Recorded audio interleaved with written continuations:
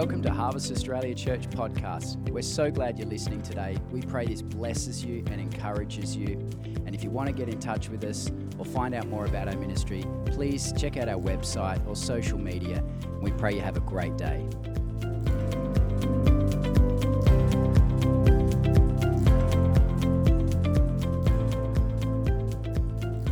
Great to be with you. We've heard about you guys over the years, and nice thoughts, by the way, just in case you're wondering. And it's been good catching up with Marty a couple of times before this, and really appreciate that, and love the way you do things, the way you think, and love the way you're doing church too. So you both need to be blessed. So make sure you bless them. I'm going to rummage around with all sorts of things. Hope you don't mind. I will read the Bible. I hope you don't mind. I'll speak very favourable things about Jesus. I hope you don't mind. And I would really like the Spirit to bless us this morning. You know, that's crucially important. It's a non-negotiable, as far as I'm concerned, to have what I call a high value, a high doctrine of the Spirit. New Testament is full of that. We would not have the Christian church without the Holy Spirit. He is the Spirit of Jesus. He is the Spirit of grace. He is the one who empowers grace, and with him we don't need law because he seems to do it a lot better if we let him. And that's the operative thing. And I pride myself in being slightly rational. I used to be a health educator, so some of those things sort of appeal to me, and the notion of being intelligent about Christianity appeals to me as well, except I found that my intelligence and superior nature in those things didn't actually do much. And a few years back, on urging from Bill Johnson, who has become a very close friend of ours, talked to me about Randy Clark urging him to go to Brazil. So Bill was doing the same favour. He says, you need to go to Brazil, and you need to just go and immerse yourself. And I did. I went twice.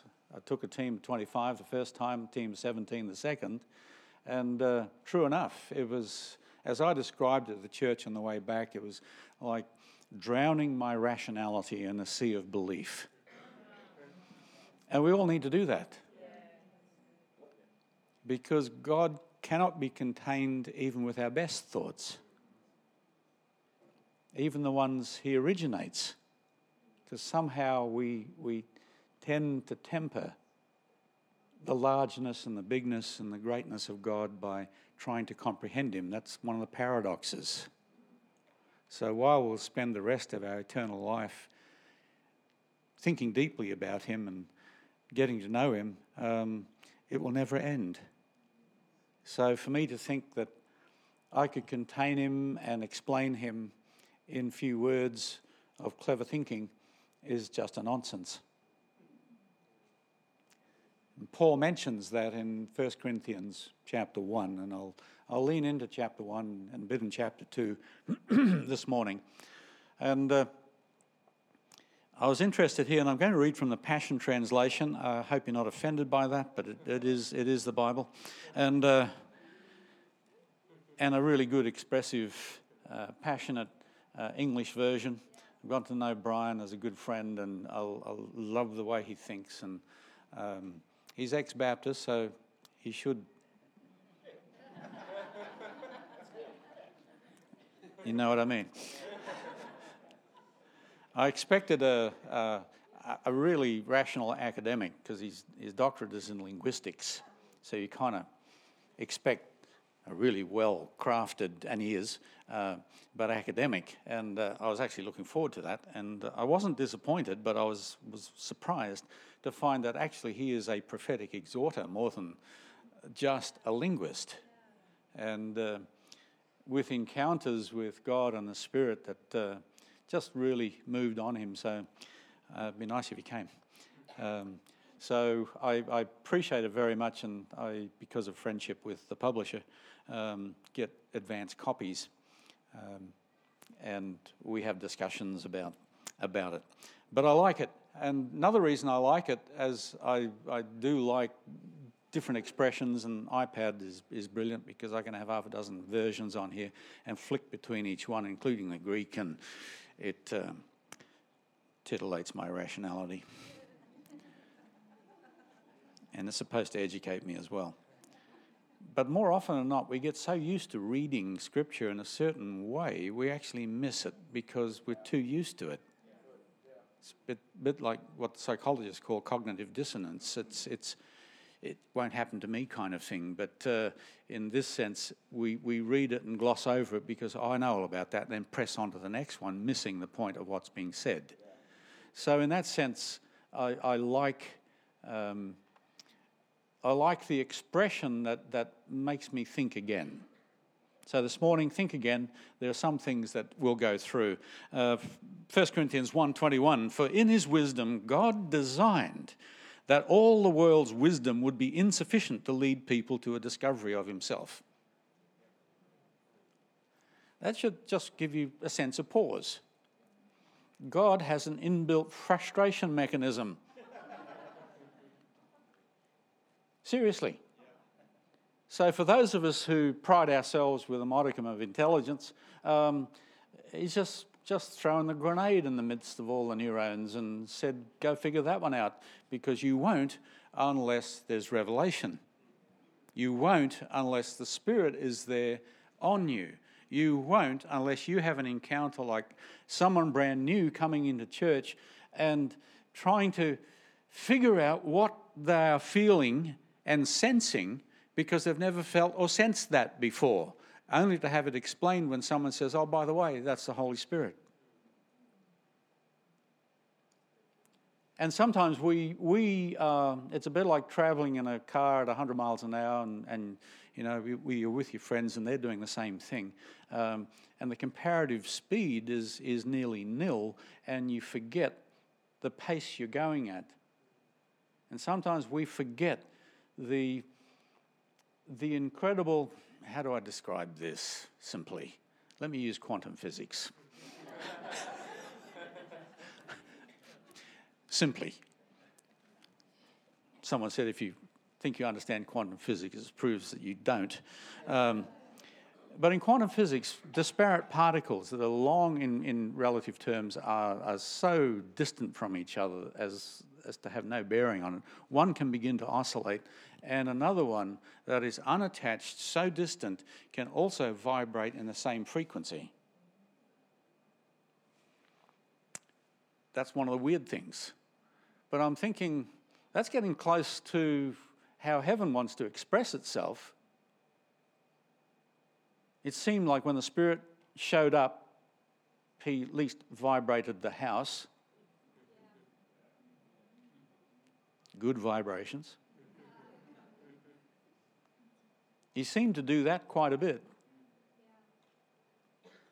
And so sometimes the presence of God cannot be understood outside the context of extrasensory perception,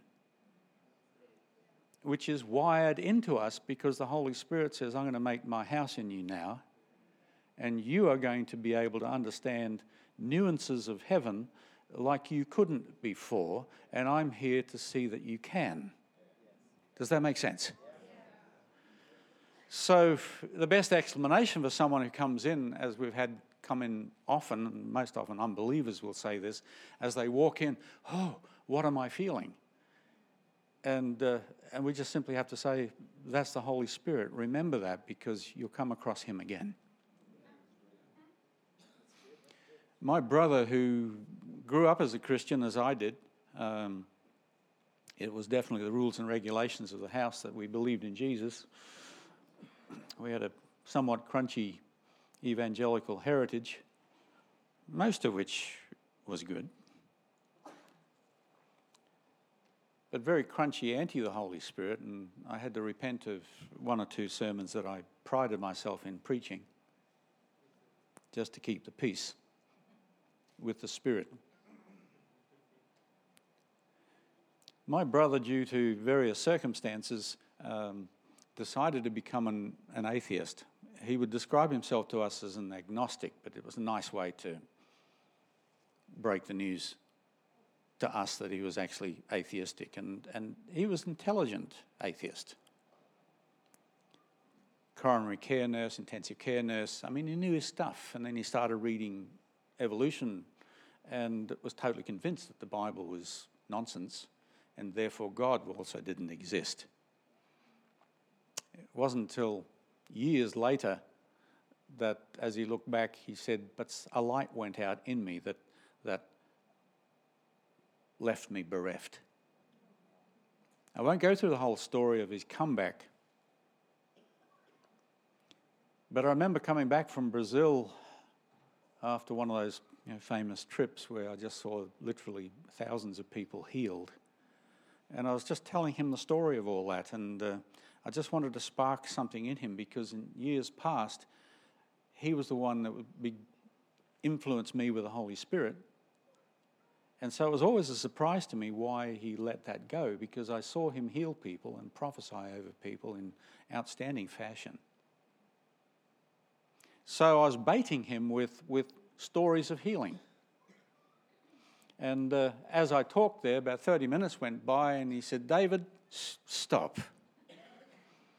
And the micro thought that went through my brain was like Agrippa telling Paul, stop, you almost persuade me. In fact, I had that said to me by a pastor one time, stop, you almost persuade me, when I was talking to him about the Holy Spirit. So for that millisecond, no, he said, David, can we go for a walk? Now, going for a walk in those sort of circumstances and having a request, let's go for a walk, wasn't the sort of casual, let's get some exercise. Because in our family, going for a walk signified that we wanted to talk about something significant. Sure, Dale, I'll go for a walk. And it was only 50 yards down the road. And he turned to me and said, David, keeping in mind this is an atheist, I think God is telling me to ask you to prophesy over me. And my rationality momentarily kicked in, and I wanted to remind him of the incongruence of an atheist asking me that. You'd be very pleased I refrained. But I did say to him, I said, the light has never gone out, the fire has never gone out inside you. And God is reminding you of that right now. It was a number of weeks later, and my father was in process of dying with cancer, and he only had a few weeks to live, and we all gathered, and family came in from the US, and we met up in Brisbane, and Dad was heavily medicated to dull the pain of cancer in his spine, and also he was in a cussed state as well. He had suffered mild strokes that had affected the way he could think, and more particularly how he would speak, and he was highly frustrated because he was a most articulate speaker. And this pain was knocking him about, and the medication didn't help that. So he was aggro, to say the least, and the family was sort of, other than the fact they needed to be nearby, wanted to give him wide berth. And so the time came for us to leave. We returned later, just as he was dying, but on that occasion, just a few weeks before that end event, we were saying our goodbyes, and he was in his chair on the front porch of the house that they were staying in, and I just offered, Dad, would you mind if I prayed for you? And he said, sure, son, yes. Dad's a pastor, so he wouldn't say no. And so I prayed for him, and we'd prayed often for healing, and obviously, as I've just said to you, the healing from cancer didn't happen. But I prayed for him as well to be totally free from pain and be at peace. Got in the car, came back to Sydney. My brother rang me up and said, he said, from that moment on, Dad was happy. He was really at peace. The aggro had just gone. And he was no longer on pain medication. In fact, he didn't have pain medication from that day to the day he died. That influenced my brother. He began to think about a few things, and a couple of weeks after that, he came down to Sydney and visited with us, and in the process of this, let's go out and see a movie. So being highly spiritual, he suggested that we should go and see The Avengers. So for those of you who are more righteous than I, you won't know what I'm talking about. And so we once saw The Avengers, and here these superheroes were all at odds with each other and fighting each other and competing with each other, etc. And I'll read Corinthians in a moment. And of course the alien invasion was coming, and they weren't having much success, of course, until they got together and defeated the alien hordes. We left the movie theatre and went to get a meal at a restaurant just opposite, and Dale looked at me and he says, "That was very spiritual, wasn't it?" And I said, "Yes," and humouring him, and he talked about what he got out of that spiritually, and so that got me thinking. And Dale, did I ever tell you about the story of the lady in Siberia who came with a deaf ear? And no, and I told him, and this lady had come up to me with total deafness in her right ear and asked for prayer for healing, and I dutifully prayed for her, and nothing happened. I prayed again and again, nothing happened. So I reverted back to my hospital health education and started to explore a more rational diagnosis. Do you have a throat infection? Do you have an ear infection? Do you have, and the answer was no, no, no. And by this time I was about ready to give the generic blessing and find somebody else. And as though in my spirit, I just stepped back, "God, what's going on?" And as quick as a wink, the voice just said, "Pray to break the power of communistic atheism." And I didn't have time to go discuss that. So I put my hand up and said, "In the name of Jesus, I take authority over the spirit of communistic atheism, get out." And immediately, even before the Russian translation, her ear opened up. And I was at the restaurant, I was saying, here was a classic story for an atheist. And I was disappointed I hadn't told Dale earlier, but I think the timing was really more important because he needed to be ready for that. And he didn't comment, just mulled on it. They went to where they were staying, and the next morning I rang my mother up, and she reported to me that she had really had a bad attack of nausea. She doesn't now, but did suffer quite regularly from Meniere's disease, which is really vertigo, intense vertigo that made her violently vomit. And she said, "I had one of those attacks this morning." She goes, oh, Mum. But she said, Dale called. Remember, Dale's my atheist brother. She said, Dale called and prayed a nice prayer.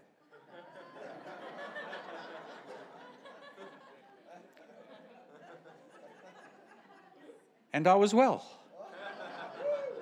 In fact, I went over and I spoke at a women's meeting and came back. I was perfectly okay. And I'm going, I've got to ring Dale. This is more than just a nice prayer. Atheists don't pray nice prayers at all sorts of levels. So I rang him up and, Dale, what happened? Oh, he said, I rang Mum.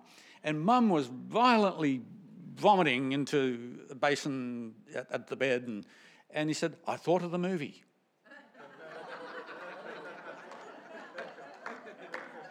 Mum, this is spiritual warfare. So in the name of, and he paused, and he explained why he paused, because he said, I couldn't just pray in the name of Jesus, I had to pray in the name of Almighty Jesus. So, Mum, in the name of Almighty Jesus, I take authority over that. I take authority over the sickness. Be well in the name of Almighty Jesus. Get up from your bed. Mum got up from her bed, just as what happens when atheists pray for healing. Off she goes. Dad's still alive by this time, goes over and does her meeting, visits Dad, comes back. And this was on a Monday. And then on the Thursday, I call Mum again and, David, I had another attack. Now, I should have prayed for her right then and there. I was more worried about Dale than her, because here was the atheist having brilliant prayer success, and now it doesn't seem to be sticking, and I was going to give him some theology about why that might be so and not to give up. That was the aim. So Mum and I prayed somewhat perfunctorily for her, I think, in comparison. Called Dale.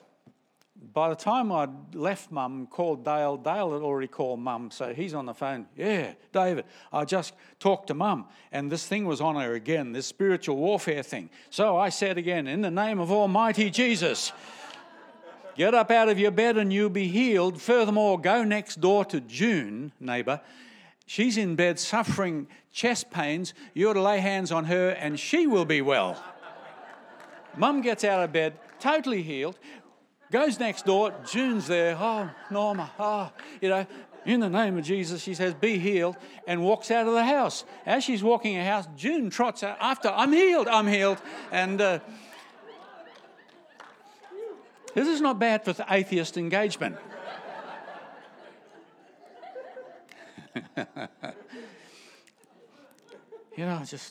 Doing my best to reel him in.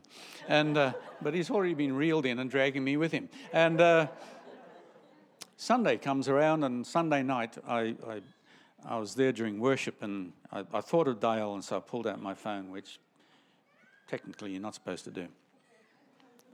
Get on. And I messaged him. I said, Dale, thinking about you, how are you? Put the phone away, and a few minutes later it buzzed, and David, I have crossed the line. I am now a lover of Jesus.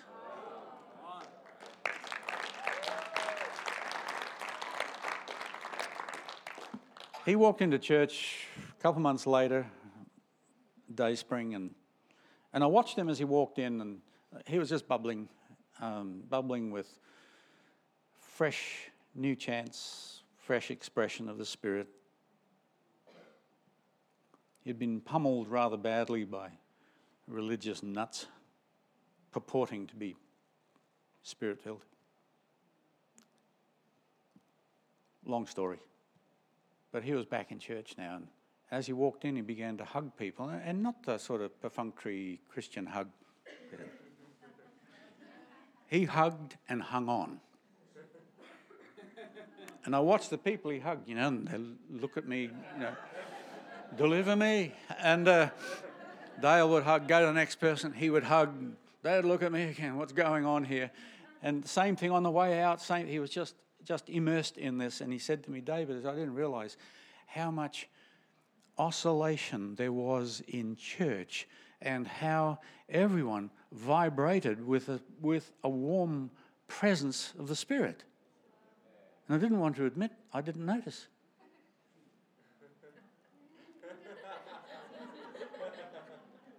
Because I'm so used to it. Point.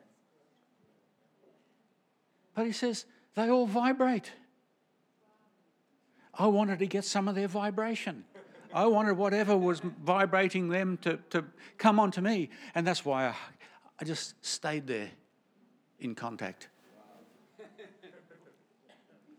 And I thought, how much we rationals miss when really God's doing his number in an irrational but heavenly manner.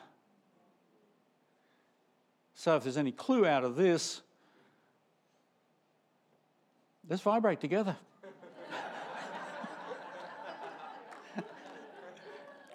Feel them vibrations. Yeah. Actually, you don't need to make it happen. He makes it happen because he comes with a frequency that we can't manage. So I learned something there. There's some truth.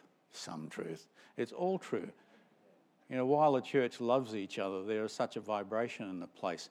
We all grow into a depth of maturity that the Spirit is able to influence and be able to spread that vibration elsewhere.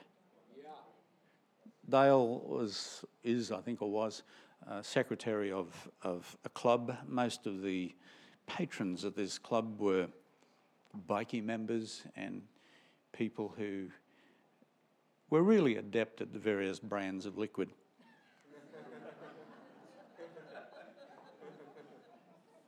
Mick rolls up one day and Dale notices Mick limping rather badly and oh, Mick. And Mick has a certain command of the English language.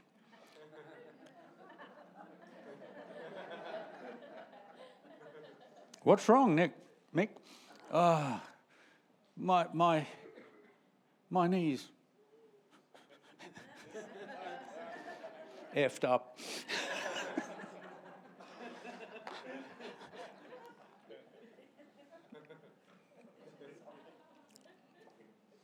He's all right, he's still calm. Oh, Mick, I'm just a brand new Christian, but I've found that people get healed when I pray. Do you mind if I pray for your knee? Mick says, go and effing do it, whatever you like. Dale gets down and puts his hand around his knee and quietly, in the name of Jesus, I command this knee to be healed. So Mick, test your knee out. King's English again. What did you effing do? All the pain's gone. So Mick became Dale's tout. If you want healing, go see Dale. Because he'll pray for you and you will be healed. Cut forward now a number of months and Dale's wife plays golf occasionally, and on this particular occasion she was with the group, and lo and behold, who should be there but Mick? And Mick is slightly limping again. He sees Debbie and, Debbie, call your husband, call Dale, so he can come and do his hocus pocus on me again. Debbie, who was a nurse and competent one, said, oh, Mick, anybody can do that. I'll do it. All right, Debbie, you do it. But make sure you pray in the name of Jesus. And there was quite a discussion there. Why Jesus? Why not Muhammad? Why not someone else? No, Mick says, because Jesus is the only one who died and he's the only one who can, and rose for us, and he's the only one who can heal. Not bad for non-churchgoers. Debbie kneels down and prays for his knee, and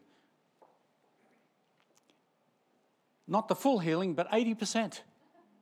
Oh, that's awesome. That's great. We can play the game.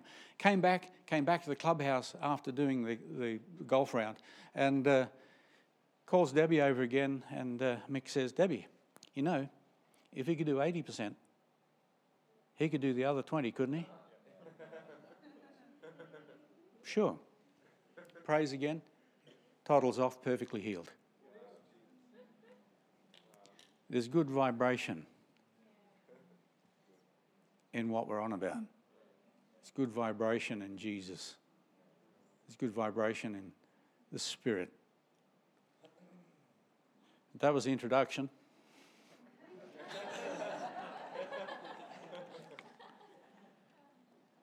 For in his wisdom, God designed that all the world's wisdom would be insufficient to lead people to a discovery of himself. But if we can share the vibration, people will catch on. Moving into 1 Corinthians 2. I've just skipped half an hour. My brothers and sisters, when I first came to proclaim to you the secrets of God, I refused to come as an expert trying to impress you with my eloquent speech and lofty wisdom.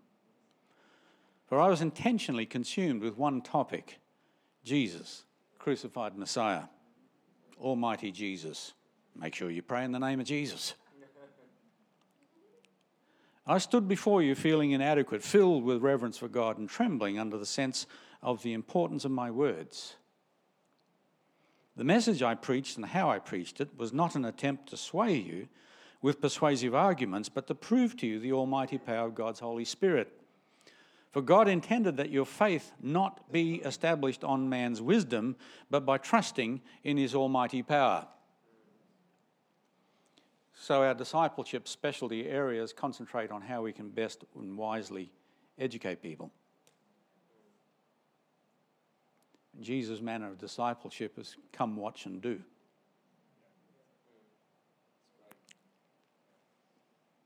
However, there is a wisdom that we continually speak of when we're among the spiritually mature. Now, I need to pause there because in chapter 3, he really castigates them for being infants.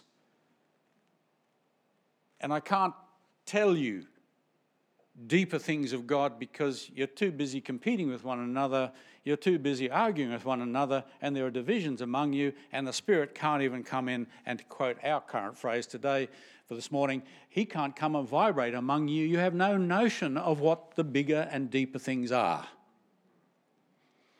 because you're too busy trying to be experts at being stupid. Paraphrase. That's chapter 3. However, there is a wisdom that we continually speak of when we're among the spiritually mature, those who have gotten over the competition, those who have gotten over their ambition to be in high places and simply want to get together, vibrate together, connect together so the Spirit can manifest himself in the best possible manner. It's a wisdom that didn't originate in this present age, nor did it come from the rulers of this age who are in the process of being dethroned. In other words, demonic influence cannot rule over us.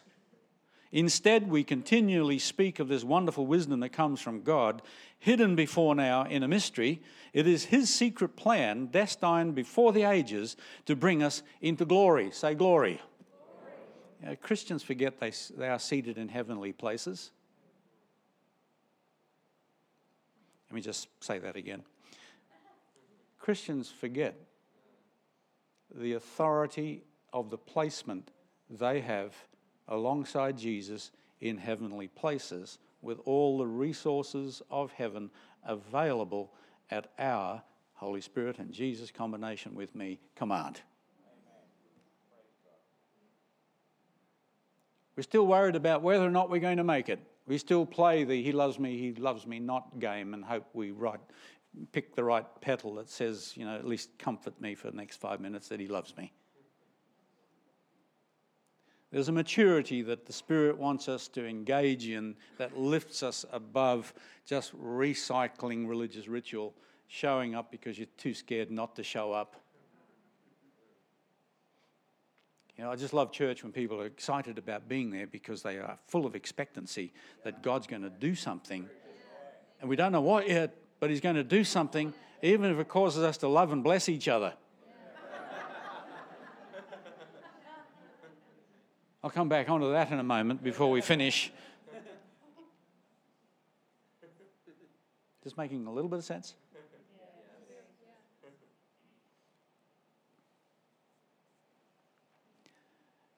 None of the rulers of this present world order understood it, for if they had, they never would have crucified the Lord of shining glory. To think that the one who, as Genesis 3:15 says, okay, you bite my heel, but I'm going to smack your head in. That's the passionate translation.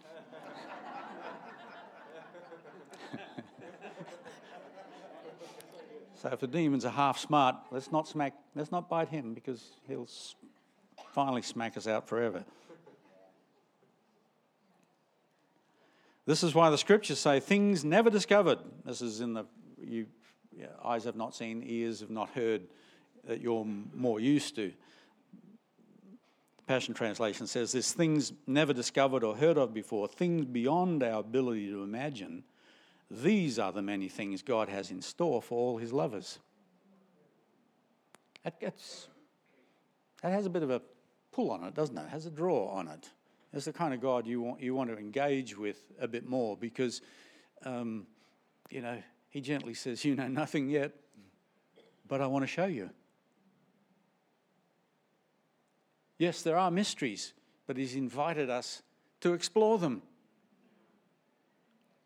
If only, I'm pressing Paul now, we are mature and we get our eyes off whether or not I happen to be better or less than the person who may be competing for the same ministry role or same sort of thing that I'm wanting.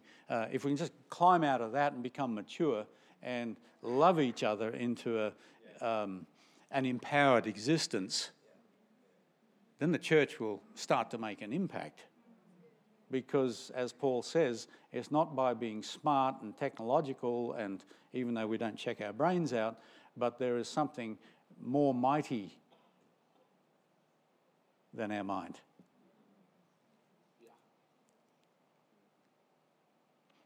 But God now unveils these profound realities to us by the Spirit. Yes, he has revealed to us his inmost heart and deepest mysteries through the Holy Spirit, who constantly explores all things. I love that phrase. All of us will know what 2-year-olds are like. Old enough to move around, not old enough to know what they shouldn't touch, but always exploring. They're always into everything. No, you can't go there, they're into there. No, you can't go there, they're into over here. And the Holy Spirit's loves to explore stuff. So let the Holy Spirit loose in you to explore eternal and heavenly things for and behalf of you. After all, who can really see into a person's heart and know his hidden impulses except for that person's spirit? So it is with God. His thoughts and secrets are only fully understood by his Spirit, the Spirit of God. For we did not receive a spirit of this world system, but the Spirit of God, that we might come to understand and experience that grace that has been lavished upon us. You know, it takes supernatural understanding to understand the depth and the power of grace. I want to spend another 6 hours. But I'll be merciful. That gift is slowly increasing with reluctance when it comes to time. I get really annoyed when we say grace needs to be balanced, usually by someone touting some aspect of law that they don't really define. When grace is God's empowering presence, he is the Spirit of grace, Hebrews. How on earth are we going to balance grace, his presence, God, with law? Don't be stupid.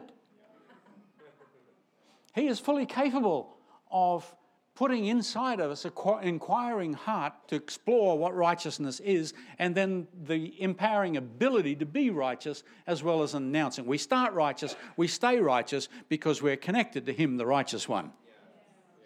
Gospel in a nutshell.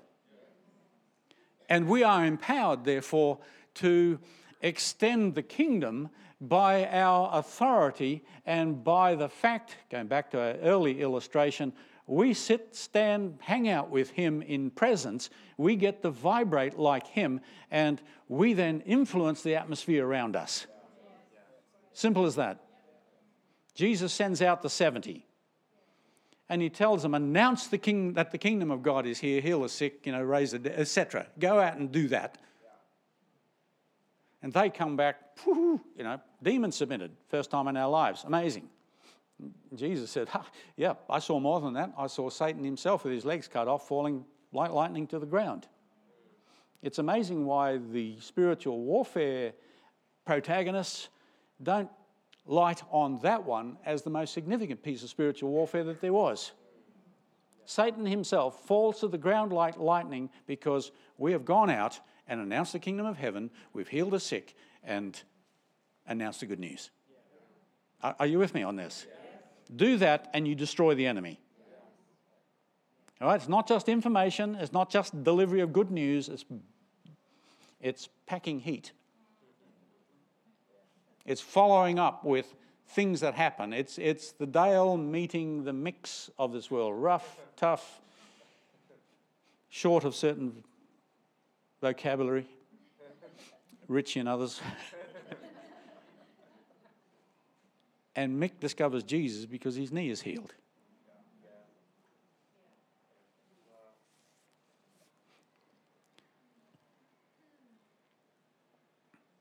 I have a friend of mine in Wales who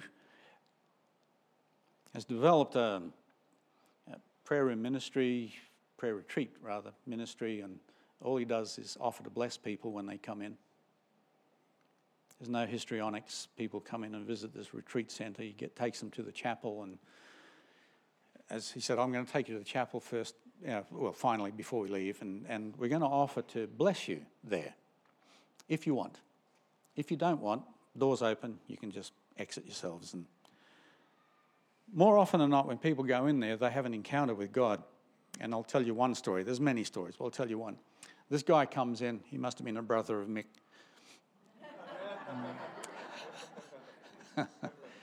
The moment he walks into the main foyer, the reception area, he starts telling ribald stories and jokes. And here in this Christian prayer retreat place, this was so a contrast. And it continued while they led him through the accommodation areas, the dining area, and etc. And they were really looking for a way to exit this guy as fast as they could, because he was actually manifesting. Rude, crude, nasty. Finally, they get to the chapel, and he says, come into the chapel. And he's still spurting out his blather.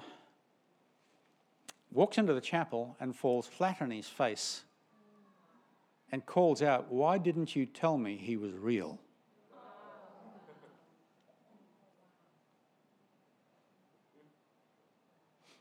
And I read that story and said, that's exactly what I want church to be like. We talk about presence and the reality of presence, and, that's the presence I want in the place. It comes from mature spirituality, strong connection with the Spirit, and not only just an ability, but a functioning blessing of the kingdom capacity that changes the very climate in someone's personality and life. That counts. I was in a church in Perth last year, and been to 3 churches, and I was there on the Sunday night and with this group, and wonderful group. And I spoke that night on blessing. I haven't spoken on blessing here. I'm alluding to it.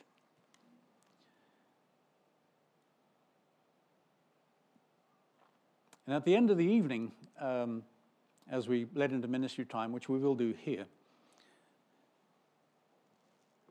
I said, I want you to all stand up, and I want you to double up and bless each other. I don't want you to bless each other in the generic kind of, Father, we ask your blessing be upon this person, the typical kind of prayer, which is probably more leaning toward a petition prayer. So I want you to authoritatively say, in the name of Jesus, I bless you. Because when Jesus sent out the 70, he says, if they reject you, they're not rejecting you, but they're rejecting me. So we have the very presence of Jesus within us. So therefore, when we bless someone, we are blessing with the presence of Jesus, speaking Jesus' words, and we have authority because we sit in heavenly places. So therefore, our blessings carry weight. So I want you to bless. You don't need to be prophetic to know that they need resource and a happy family. You don't need to be prophetic to know they need a decent job and etc. So pray all those, and pray whatever you want prophetically, but pray it in the name of Jesus. I bless you in the name and the authority of Jesus with health and with strength and with resource and with joy, and I bless you with everything he has, etc., etc. So they all stood up, and the atmosphere just radically changed as they began to bless each other with joyful authority. And then I realised, as we were drawing that to a close, that the pastor had stood up and said, there's going to be healing here tonight.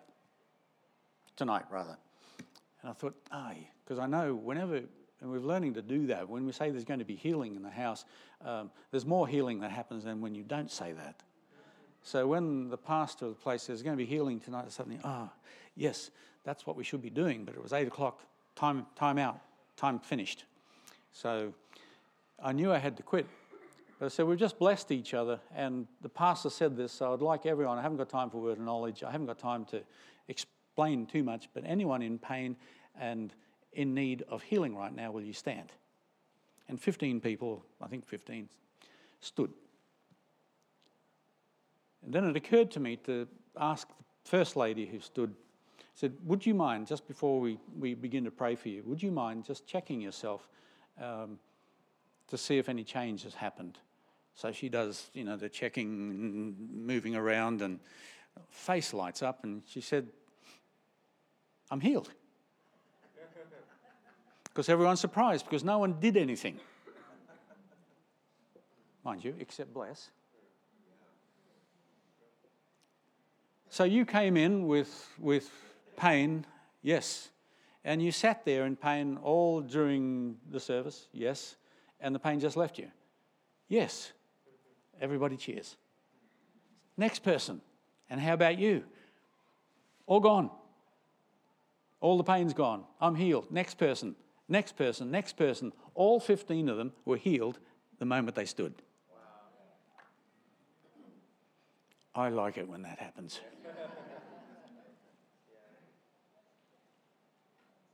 I did the same in Indonesia.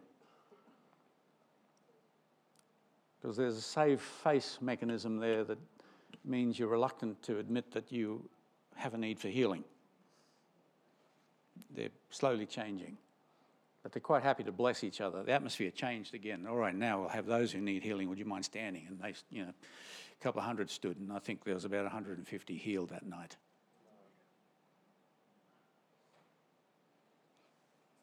We had between 700 and 800 healings that happened a few weeks back at the Randy Clark conference. We're used to seeing healings. The presence of God must mean that there's going to be healings in the house, while it may not be our total emphasis here today. I want us to learn to bless each other with a mature unity, because we can bless each other in the name of Almighty Jesus.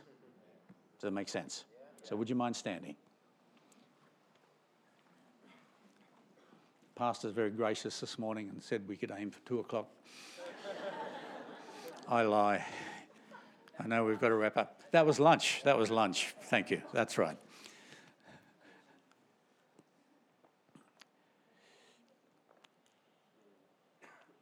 Father, we just thank you for your presence. We thank you, Jesus, that you are indeed almighty.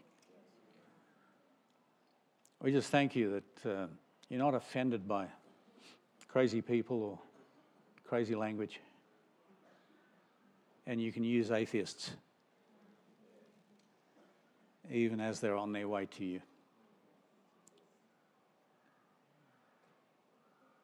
So therefore you can use us. And ask for an anointing on every single person here in this room right now. They will understand their place in you. So I bless you now in the name of Jesus. I bless you with revelation and a deep understanding of your placement, authoritative placement in Jesus. I ask that this house, Harvest Australia, will ignite with vibrating influence.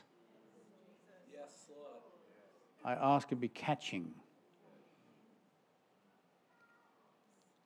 And I bless you with the gift of being blessing predators. You can't wait to lay hands on people. You can't wait to bless them. Because most people won't say no to a blessing. And Father, I ask for your anointing on everyone in the house as they bless each other right now in Jesus' name. I'd just like you to pair up, Just keep in mind as I illustrate. Yes, you're going to move, actually. I want you to keep in mind that I don't want you to ask God for blessing, even though I think that's a legitimate prayer. I want you to command blessing, which is more legitimate in this. In the name of Jesus, I bless you. I bless you. I can tell you stories of people who just radically met Jesus just through someone blessing them. I bless you. And think of wonderful things. In other words, if you want an environment where everybody loves each other deeply, and you want the whole place to vibrate as much as at least Dale described it, then I bless you with the capacity to vibrate. The fullness of the Spirit. You getting it? Yeah. All right, so loosen up and wind up and bless up. Can we do that? Yeah. All right, do that, and then we'll wrap up in just a moment. So just really pray authoritatively, I bless you in the name of Jesus, and I want you to bless them with everything you'd like them to bless you with. Go for it.